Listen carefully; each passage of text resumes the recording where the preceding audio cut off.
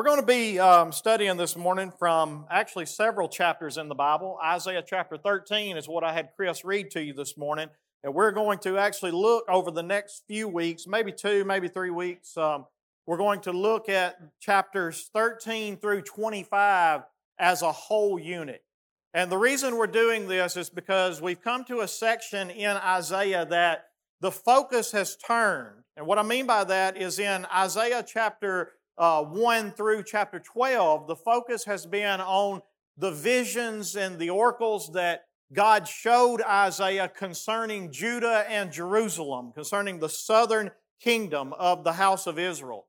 And it has been about the charges that God has brought against them as them rebelling against Him and walking away from them and serving other gods and worshiping other things in the world. And so He's going to bring His judgment against them in the form of the Assyrian Empire that's going to come and basically wipe out all of the northern kingdom, Israel, and then all but 10% basically of the southern kingdom.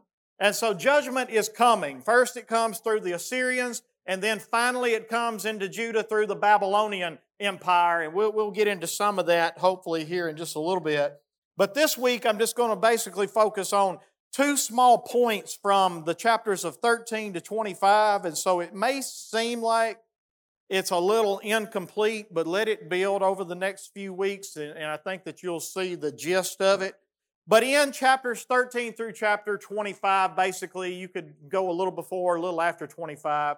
But basically, the focus changes from Judah and the southern kingdom of Israel, and it focuses on the surrounding neighbors of Judah and Jerusalem. And so it focuses on all of the neighbors. If we were to pull a map up, and I wished I had done that, but I didn't, but if we were to pull a map up, you would see that basically Judah and Jerusalem sit in the center, and He addresses all of the nations to the south, all of the nations to the east, all of the nations to the north, and He basically just deals with all of these nations, and He gives judgments concerning these nations. And so I want you to look with me just so that you can see it for yourself.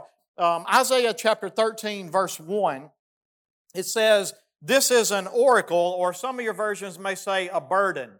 So basically it was a vision that Isaiah saw that was a hard vision to take.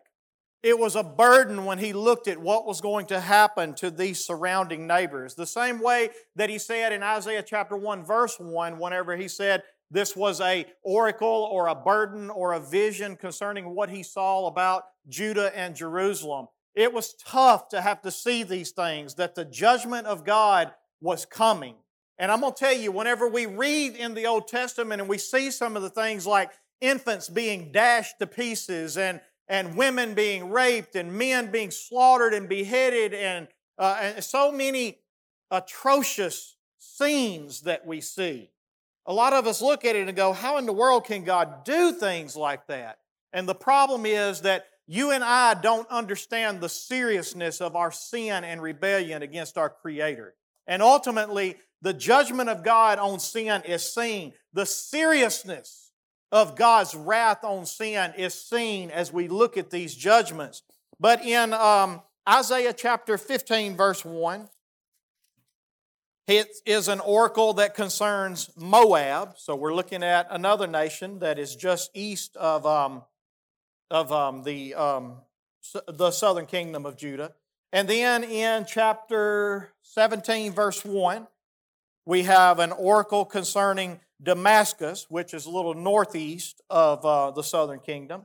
And then in chapter 19, verse 1, we basically deal with Egypt, which was southwest, if you will, of the southern kingdom. And then if you were to go to 21, verse 1, we have an oracle concerning the wilderness of the sea, which again addresses Babylon in this. And then in 22, verse 1, we have an oracle or a burden concerning the valley of vision. And we're not certain where this location actually is. There are different viewpoints to this, but still, it's about a judgment of God that is coming on a particular place. And then in 23, verse 1, we have an oracle concerning Tyre, which was a little city that was just due northwest of the southern kingdom of Judah. And then in 24 verse 1, I want you to notice, he ends up, behold, the Lord will do what? Empty the earth and make it desolate. So basically, in chapters 13 through 25, what we have are these judgments that are coming on all of these surrounding neighbors and nations. And there are reasons why he turns his focus from Judah and from his people to these nations. But he is still speaking primarily to Judah concerning these nations. Now, yes, these prophecies will also go out to these nations as well, I assume. But for the most part, Isaiah was prophesying primarily to Judah. And so he wants Judah to be able to see these prophecies and these visions that he has about the surrounding neighbors and the people around them.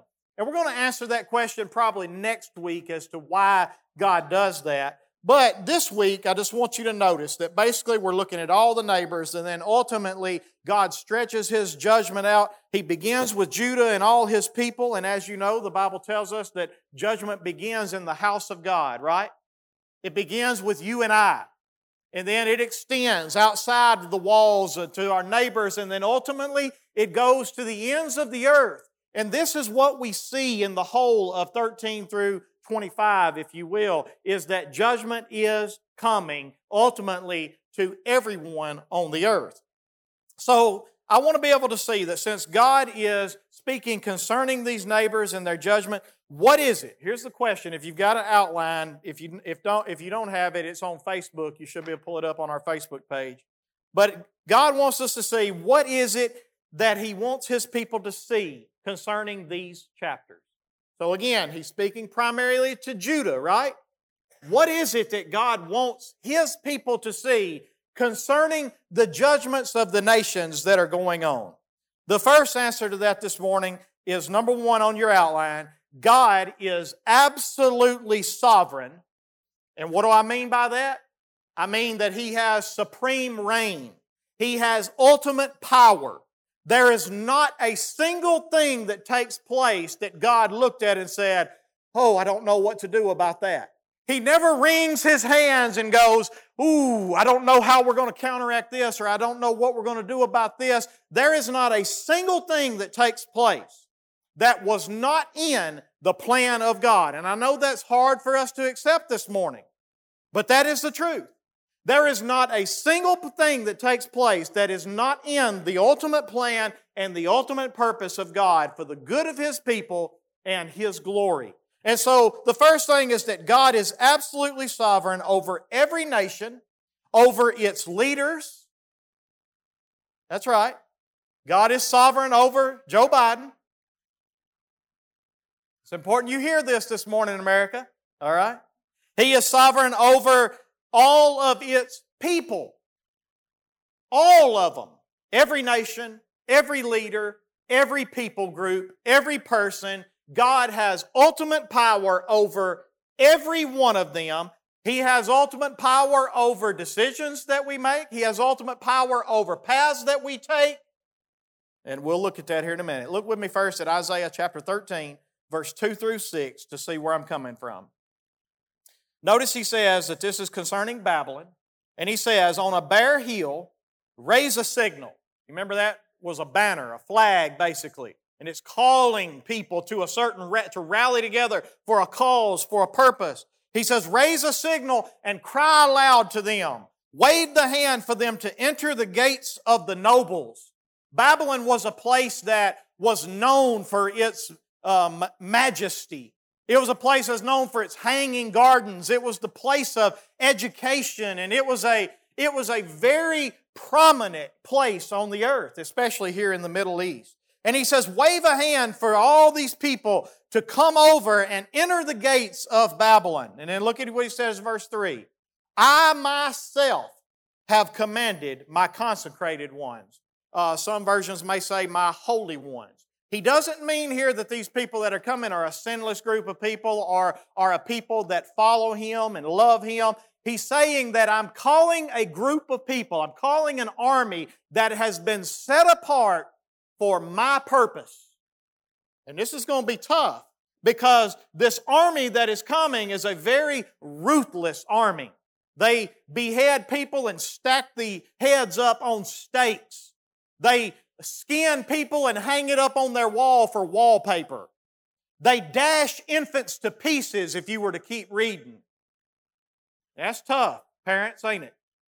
I mean, this is a ruthless thing, and God says, I myself, look what He says, I myself have commanded my consecrated ones and have summoned my mighty men to do what? To execute my anger. See, God knows how to use even the evil of this world. He knows how to take rebellious, sinful, hardened hearts, and He knows how to direct them and turn them, and He knows how to cause them to accomplish His purpose and His will in this world. Now keep going with me in verse 4. The sound of a tumult is on the mountains, as of a great multitude. He's talking about the army that's coming. The sound of an uproar of kingdoms, of nations gathering together. The Lord of hosts is mustering a host for battle. Who's doing it? God's doing it. He's sovereign over it. And then notice what He says in verse 5. They come from a distant land, from the end of the heavens, the Lord and the weapons of His indignation. Notice how many times it gives credit to the Lord for doing this. And then it says in verse 6, wail, for the day of the Lord is near. As destruction from the Almighty, it will come.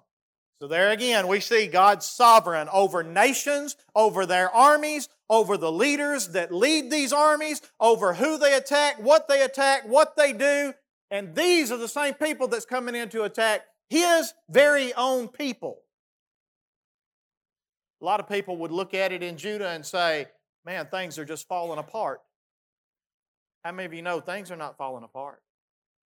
Things are exactly the way that God means for them to be. All right, keep going with me. Look at Isaiah 13, verse 17 through 22. Behold, I am stirring up the Medes against them. This is the Medo-Persian Empire. And that's exactly who, I think, 100 or 200 years from now of this prophecy is going to overthrow the Babylonian Empire. The Babylonians are going to overthrow the Assyrians. The Persians, the Medes are going to come in and they're going to overthrow the Babylonians. And who says, who does God say is doing it in verse 17? I am stirring up the Medes against them. They have no regard for silver, and they do not delight in gold. Their bows will slaughter the young men. They will have no mercy on the fruit of the womb. Their eyes will not pity children.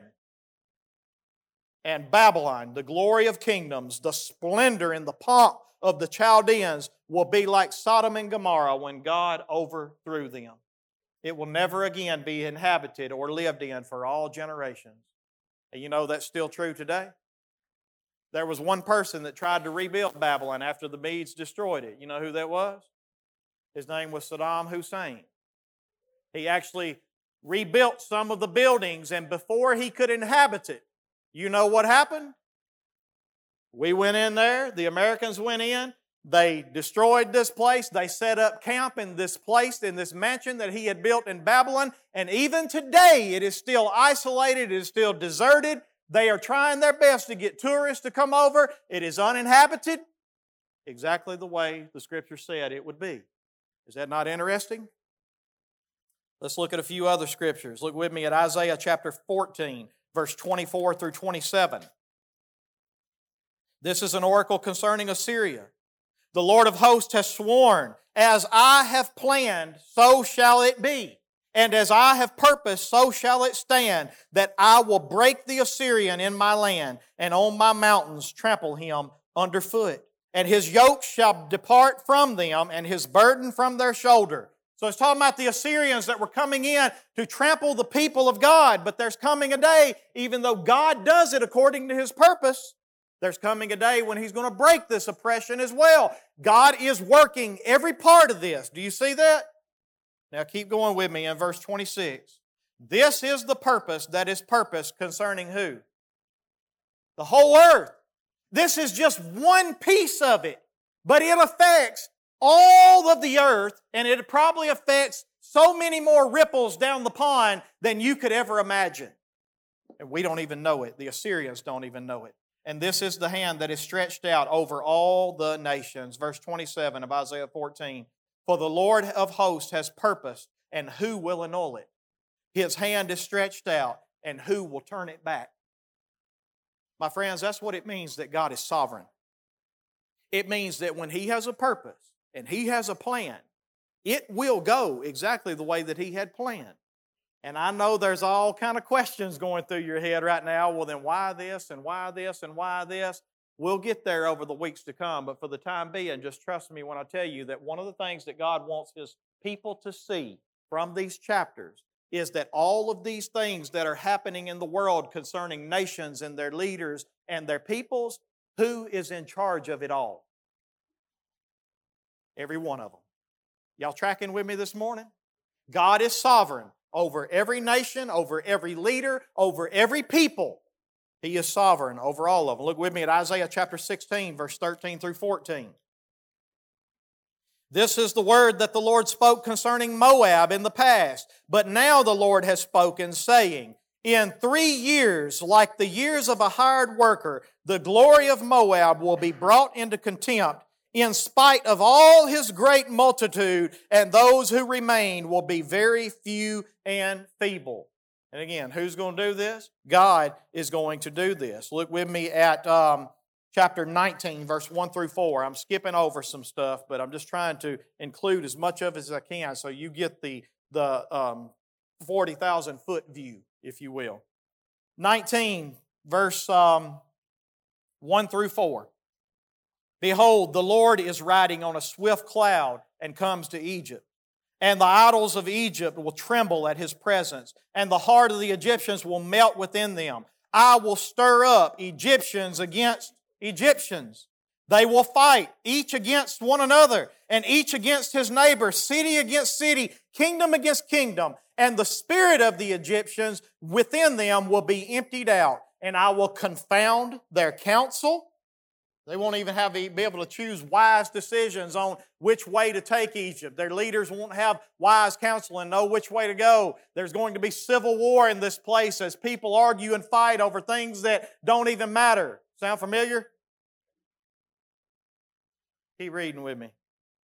And they will inquire of idols and sorcerers and the mediums and the necromancers, and I will give over the Egyptians into the hand of a hard master, and a fierce king will rule over them, declares the Lord of hosts. Who's doing this? God said, I will. I'm coming riding. I'm doing this. I'm going to confound their counsel. I am going to do this. Now skip with me to the same chapter, verse 14 and 15. The Lord has mingled within her a spirit of confusion, and they will make Egypt stagger in all its deeds, as a drunken man staggers in his vomit. And there will be nothing for Egypt that head or tail, palm branch or reed may do. Why? Because God purposed it, because God planned it, and I don't care how hard every Egyptian fights against it, you can't stop it. So what's the only thing God's people can do? Trust the Lord. That's all they can do. They can look to Him. They can look to His counsel. They can look to His guidance. They can ask Him what to do. They can seek His wisdom. They can look to Him. That is all they can do. But the problem is, you're going to see, especially next week, instead of looking to the Lord, you know who they look to? When the Assyrians are coming down to attack this nation tries to team up with this nation and this nation to stop it, and God said, are you an idiot? I'm paraphrasing that. And that's what we see happen, is that instead of looking to the Lord, what they do is they look to the world. They always try to find some kind of solution around here to avoid the judgment of God. And can I tell you something, folks? You can't avoid it. You can't avoid it. What you can do is you can trust Him. You can trust Him. Look with me at another verse. Acts chapter 2, verse 23. This Jesus delivered up according to what? This is a doctrine that the early New Testament church and the writers knew very well. They said it was not a mistake that Jesus was delivered up. God didn't look down and go, I don't know what we're going to do. They've got my son, and I'm going to have to pay something. I don't know what I'm going to do to save him from this. That never happened. This was according to the what? The definite plan. What does it mean when something's definite? This is God's sure plan. And it was His foreknowledge that, and notice who did it though, that you crucified. God took the hearts and the sinfulness of man, and He turned it and He directed it so that it would accomplish His purpose. And it was for the good of His people and for His glory. And this is the way that God works. He's sovereign over all of us. And notice, you crucified and killed by the hands of lawless men. So here's what you see in this. You see that, yes, God is sovereign over all nations, all leaders, all people, all their decisions. God is sovereign over all of it. However, don't think for one second that you're not responsible. See, there are a lot of people that take this doctrine and go, well, listen, if God is sovereign over this, then why am I held accountable for anything? Well, I want you to understand something. We're not saying here that God is a puppet master and that you have no choice in your decisions. It's still your sinful heart, and it is still your rebellious attitudes and your rebellious hearts that God is taking and He is using, and we'll get to some of that here in a minute, but look with me at another scripture, Acts chapter 4, verse 27 through 28. For truly in this city there were gathered together against your holy servant Jesus, whom you anointed, both Herod and Pontius Pilate. So leaders joined together against Jesus. And whose plan was it? It was God's plan. Herod and Pontius Pilate. You remember what Jesus told Pontius Pilate? He said, do you not realize that I have the authority to set you free or to have you killed? You remember what Jesus said to him? You would have no authority if God the Father had not given it to you. And right now, all Pilate is doing is fulfilling the plan of God. Because of his sinful heart, his rebellious heart, he's fallen out. So both Herod and Pontius Pilate, along with the Gentiles and the peoples of Israel, they're against Jesus to do whatever what?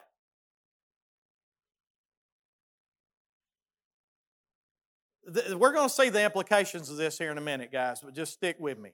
You need to understand this. There is nothing. Do you understand when Jesus said, not a sparrow falls from the sky apart from what? Apart from His will. Do you remember He said, you are worth more than many sparrows? I know we can't understand what God is doing a lot of times and how God does things, but you need to understand the biblical truth that God is sovereign over all creation, over all nations, over all leaders, over all people. He is absolutely sovereign, and we are doing whatever His hand and His plan has predestined that this is what is going to take place. Ephesians chapter 1, I think it's verse 11, I think the Apostle Paul told us, and I didn't give Nathan this, so you don't have to search for it, but I think the Apostle Paul told us that basically everything is working out according to the purpose and the plan of God, that He works everything according to the counsel of His will. There it is. In Him we have obtained an inheritance, having been predestined according to the purpose of Him who works all things. How? According to the counsel of His will. What does He work according to the counsel of His will? Is there anything that's left out in all things? No. We don't understand it. We don't know why the pieces work the way they work, but you need to understand, the Bible teaches that God is absolutely sovereign over all people, nations, leaders, over all things. And the Bible also teaches, the second point, that we are responsible and accountable before God for all of our sin. I don't want you to think for one second that just because God is sovereign, that eliminates our responsibility and that we just sit back and whatever God does is whatever God does, because that's not what the Bible teaches either. Let me show you. Isaiah chapter 13, verse 9 and 11. Look what he says here. But the Lord raises the adversaries of Rezin against him, and stirs up his enemies. Who does it? The Lord does it. The Syrians on the east and the Philistines on the west. I'm sorry, I'm in the wrong chapter. Well, it still made my point. All right, Isaiah chapter, where am I at? Hang on. Isaiah chapter 13, verse 9 and 11. Look what it says. In verse 9, behold, the day of the Lord comes, cruel with wrath and fierce anger, to make a land a desolation and to destroy what? Its sinners from it. Why is He doing it? Because sinners are responsible for their sin. Even if God orchestrates it and uses this so that it all works together for His plan and His purpose and His will, you are still responsible. It is still your rebellious heart. It is still your sinfulness within you, and God is using it. All right, we'll get to that here in just a minute, but look with me at verse 11 of chapter 13. And I will punish the world for what? For its evil. And the wicked I will punish for their iniquity. I will put an end to the pomp of the arrogant and lay low the pompous pride of the ruthless. So again, what we see in all of this, and we'll see it from chapter 13 all the way to chapter 35, we see two very key truths. God is sovereign over all things, and man is responsible and accountable to God for all of his sin. And those are two key truths that we need to understand the Bible teaches. Look with me at Isaiah chapter 16, verse 6 and 7. Isaiah 16, verse 6 and 7. We have heard of the pride of Moab, how proud he is, of his arrogance, his pride, and his insolence. In his idle boasting, he is not right. Therefore, let Moab wail for Moab. Let everyone wail, mourn, utterly stricken for the raisin cakes of Kirhasheth. And so again, the point being is this. The reason why God is bringing this judgment, the reason why God is working this plan is because He's bringing it to hold sinners accountable for their sin. He uses this nation to come down and do it with this nation. This nation does it for this nation. He plays every leader in every part exactly the way that it is supposed to be played so that man is still held accountable and is responsible for all of his sin. Look with me at Isaiah chapter 10, verse 5 through 8. We have the Assyrian Empire here. Isaiah chapter 10, verse 5. He says, woe to Assyria, the rod of my anger. In other words, I'm using you, the Assyrian Empire, to display my anger for sin. And look what he says next. The staff in their hands is my fury. Against a godless nation I send him. And he's talking about Israel here. Against a godless nation I send him. Against the people of my wrath I command him. To take spoil, to seize plunder, to tread them down like the mire of the streets. But look at what it, verse 7. But he does not so intend, and his heart does not think so. In other words, the king of Assyria has no idea that God is actually using him as the rod of his anger. He has no idea that the staff in his hand is actually the fury of God. But notice what he says next. But it is in his heart to destroy. And you know how it got in his heart? Because he's sinful, because he's rebellious. And God took that heart just like He did with Pharaoh. Remember what God did to Pharaoh's heart? He hardened it. That don't make sense, does it? But God was working His plan. And He uses nations, He uses leaders, and He uses all the people of it in order to work His plan. And it'll always work together for the good of His people. God is going to work good out of this for His people. And it will always work together for His glory. Because it's going to display His justice. It's going to display His righteousness over sin.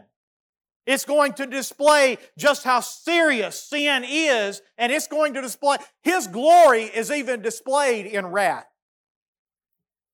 And so we see the glory of God displayed in all of this. Look with me at another verse, if you will. Go with me to Isaiah chapter 10, verse 12 through 13. When the Lord has finished all His work on Mount Zion and on Jerusalem, He will punish the speech of the arrogant heart of the king of Assyria.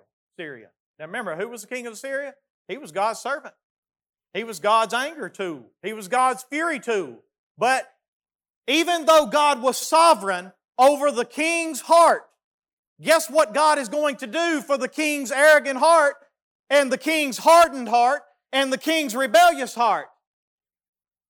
God is, when the Lord has finished all His work on Mount Zion. In other words, when He's done using Assyria and the nation and this king for His purpose here, He is going to punish the speech of the arrogant heart of the king of Assyria and the boastful look in his eyes. For he says, this is what the king of Assyria says, by the strength of my hand I have done it, and by my wisdom I have understanding.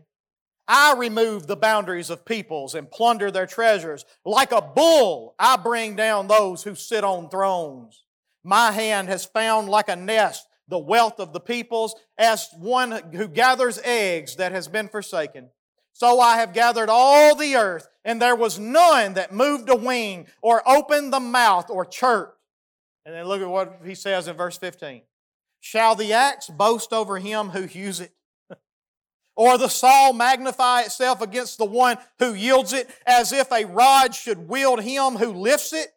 Or as if a staff should lift him who is not wood? So again, all I'm trying to show you is that from chapters 13 to chapters 25, we get the same repeating theme.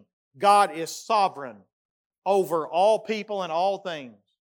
And man is responsible and accountable for all of his sinfulness, because it is still his rebellious heart. It's still his arrogant heart. But God knows how to take all decisions of all people. You say, well, what about free will? Well, yes, you have free will in a way. Let me explain. The Bible tells us that before salvation, that you are dead in your sins. You are dead to spiritual things, right? The Bible tells us that we are blinded by the god of this age, which is Satan. 2 Corinthians chapter 4, I believe that is. We are blinded by the god of this age, which is Satan, so that we can't see the glory of God in Jesus Christ. In other words, what can a dead man do? I mean, you go up to a dead man and you kick him. Does that do anything? Why? Because there's no life. You need to understand, before you are a sinner, you only have free will to do one thing. Martin Luther called it the bondage of our will. Your will is in bondage.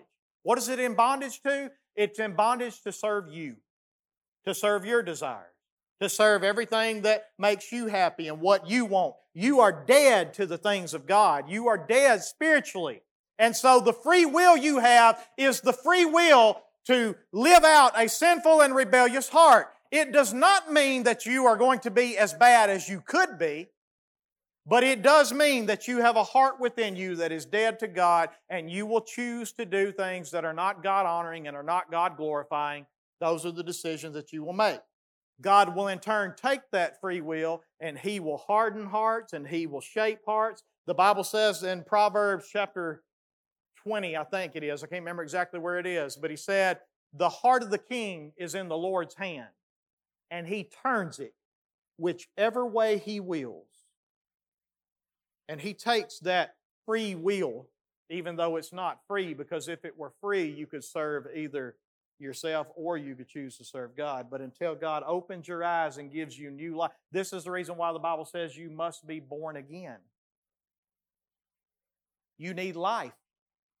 You need eyes that can see. You need a heart that wants to serve God. You need desires and passions that want to serve God. Romans chapter 1, verse 18 through 30, I believe it is. And until you are born again, the only free will you have is to serve sin. After you are born again, now your will is no longer in bondage. Now, yes, you can choose to honor and glorify God, or you can choose to serve the flesh, one of the two. But the point is this: God is able to take every decision of every person in the will that they do have, and He is able to work it and turn it, and every single decision that is made, every choice that is made, is according to His plan in some way or another, because His plan includes all of you. And so in one way or another, every decision, every choice that is made is according to the purpose and the plan of God. And we are all responsible and accountable to God for our sinful actions, and that's important. So in closing, what kind of implications can we draw from these truths? You got your notes, look at the first one. If God is sovereign over the nations and its leader and its people, and do you believe that? Do you believe that the Bible has proved that to you this morning? So if that is true, here's the implication. Then we should pray for the hearts of our leaders and our people. Right? Because God has the power to not only harden a heart, but He has the power to soften a heart.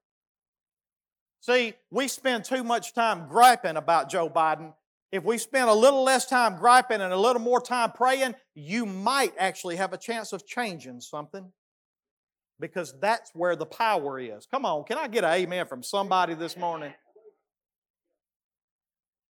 I mean, that's the truth. Now, I'm no different. I don't turn it on. My wife goes to sleep with Fox News every night. She loves Tucker Carlson. She has to go to bed with him every night. But anyway, I didn't mean that in a bad way. I'm just saying. She loves him. And so I'll come in there and get ready to go to bed and hear Tucker or Hannity or somebody's on, and I get caught up in the drama, and I'm sitting there thinking, oh my goodness, how in the world did we get this guy as a leader? I mean, it just drives me crazy. And then I sit back and I remember that this is exactly why Paul told Timothy in 1 Timothy chapter 2, verse 1 through 2, he said, first of all, Timothy, I urge that supplications, prayers, intercessions, and thanksgiving be made for all people. Why? Because God is sovereign over all people. Therefore, pray for them. Why? For kings and all who are in high position. What's it going to do, Paul? That we may lead a peaceful and quiet life, godly and dignified in what? What does Paul understand the answer is to a nation's leaders and them leading us in the right way? That we pray for them. That we pray for them. That we pray that God would turn their hearts. That we pray that God would save their souls. Because if God is sovereign over nations, leaders, its people and their hearts, if God is sovereign over that, then what is your most powerful weapon? Prayer. Prayer, guys. We need to pray for them. Listen, guys. I believe wholeheartedly this morning that we can pray for Alabama fans and God can turn their hearts. I'm just joking. But you get my point, right? I believe wholeheartedly this morning that God can change the heart to where it is supposed to be. Now that is the absolute truth. And if that is true, we should pray for our leaders to have obedient hearts so that we might be able to live godly lives. We should pray for people to be drawn to God and given new hearts that honor Him. How many of you have somebody in your life right now, in your family that you love, that the truth of the matter is they don't know God. They don't really have a heart for God. They are lost as, what do you say? Last year's Easter egg. You know what your best chance for them is? God said, or Jesus said, no one can come to the Father unless the Spirit draws him. No one comes to the Father unless the Spirit draws him. You know why? Because God is sovereign over your heart. So you know what your best course of action is? Pray. Pray for your family, for your lost loved ones. Pray and pray and pray that God would change their hearts, that God would give them a new heart. Imagine what your prayers could actually change in people's hearts. Just think about that for a minute. You know, the Bible tells us, I don't have a lot of time, so I'm going to try to make these lessons quick, but the Bible tells us that the prayer of a righteous man has great power in its working. And then it gives us an example. It says Elijah was a man with a nature like ours. You know what that means, don't you? He's a sinner just like me and you. And yet, his prayer was that it would not rain for 3.5 years. And guess what happened? And then he changed his prayer and he prayed that it would rain. And guess what happened? That's the example James gives us. He says there is great power in the prayer of a man who is right with God by faith through Jesus Christ, and he prays fervently, is what that Bible says. He prays fervently. There is great power. Can you imagine the hearts that could change in your family, in your loved ones, in your workplace? That's right. Your bosses.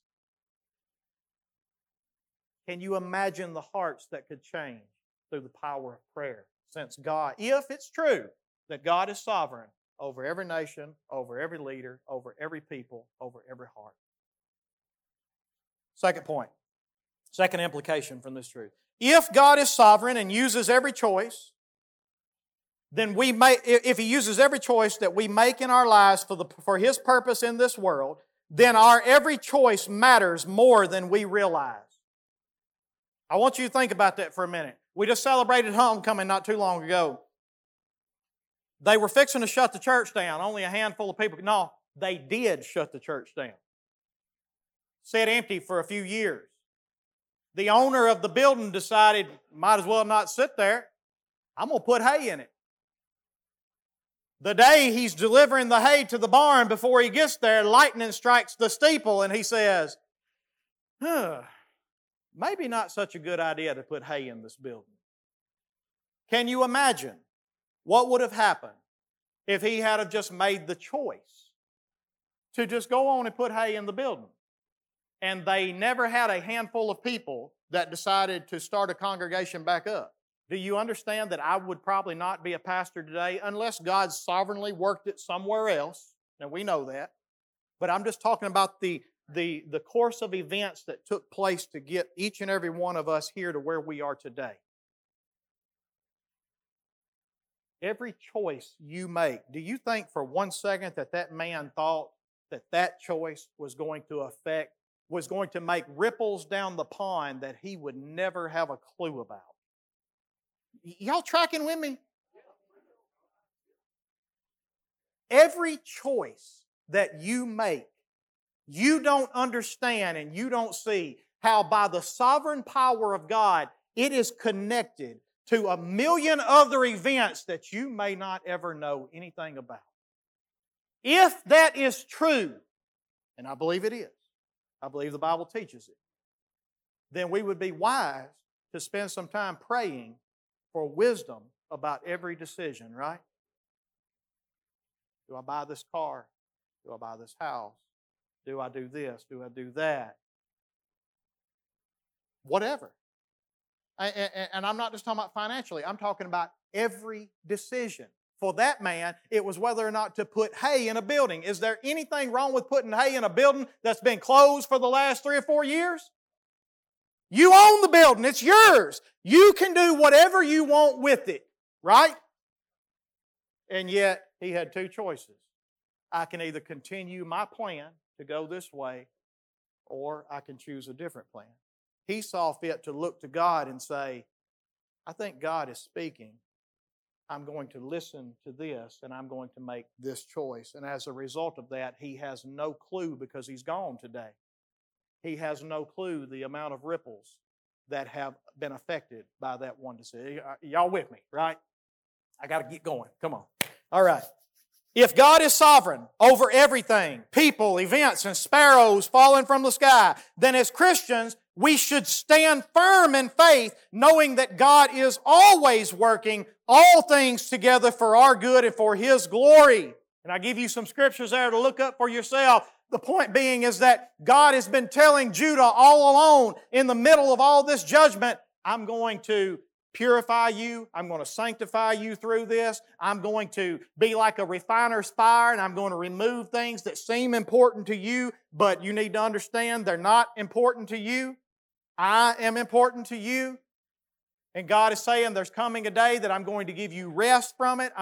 That joy really does come in the morning. If God is truly sovereign over every single event.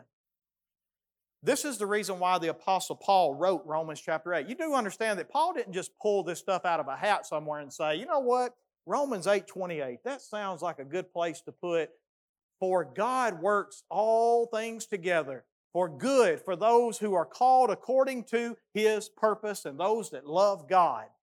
No, you know where he got that doctrine from? Old Testament. He has seen it over and over again about how every event that took place, God was always working all things together for the good of those who love God and are called according to His purpose. So what does that mean for you and I? If we can see the evidence of it, you and I should be able to stand firm in faith no matter what the trial is, no matter what the darkness is, to know that, yes, I don't understand this. I don't know why things are happening the way that they are. I can't make sense of this world. It looks like everything is falling apart. But I know the truth that the Bible teaches me about God. It teaches me that God is absolutely sovereign over everything. And it teaches me that He is always working it all together for my good and for His glory. And I can stand firm in faith, knowing that that is true. That's the reason why the Apostle Paul said before this verse in Romans chapter 8, he said, "For I consider that the sufferings of this present time are not even worthy to be compared with the glory that is going to be revealed in me in that day." He understood that God was always working and that it was going to work together for God's glory, for His good, in a way that can't even be compared to the trials and the darkness that we deal with right now. When everything looks like it's falling apart, we can know that our sovereign God is working all things together for our good. And then the last one, this is it. God's sovereignty lets us know that we are not losing in a world that looks that way. Let me stop with that one for a minute. How many of you know that when Judah is going through this and they're seeing all this judgment and this nation is coming and attacking them and this nation is leading them into bondage and God is doing this and this and this, how many people in Judah looked at it and said, "God, we're losing this battle. We're not winning. We're losing." Right now, when you look at Christians in the United States, do you feel like we're winning?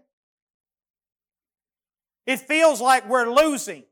But how many of you know that if God is sovereign, and I believe that He is, we are never losing even though it looks like we're losing. We are always winning. Even when it looks like we're decreasing, we're always increasing. So God's sovereignty lets us know that we're not losing in a world that looks that way, and it deepens our worship, especially during times of deep trouble. It deepens my worship. See, a lot of people say, "Yeah, I don't really need to know doctrines about sovereignty of God and responsibility of man, and I don't need those biblical truths." Do you want to worship God for who He is?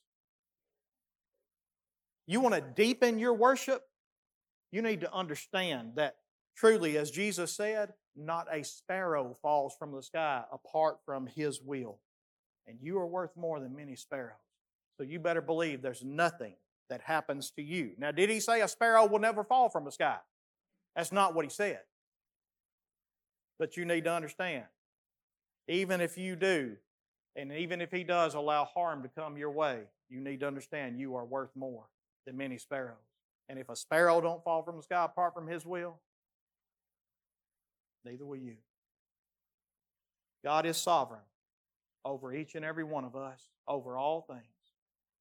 And you are still responsible for all of your sin. But let it deepen your worship today to know that He sovereignly planned that He would send His Son to die for you and that He would save you from His coming judgment, from His coming wrath. And that's the good news of Isaiah chapter 13 through Isaiah chapter 35.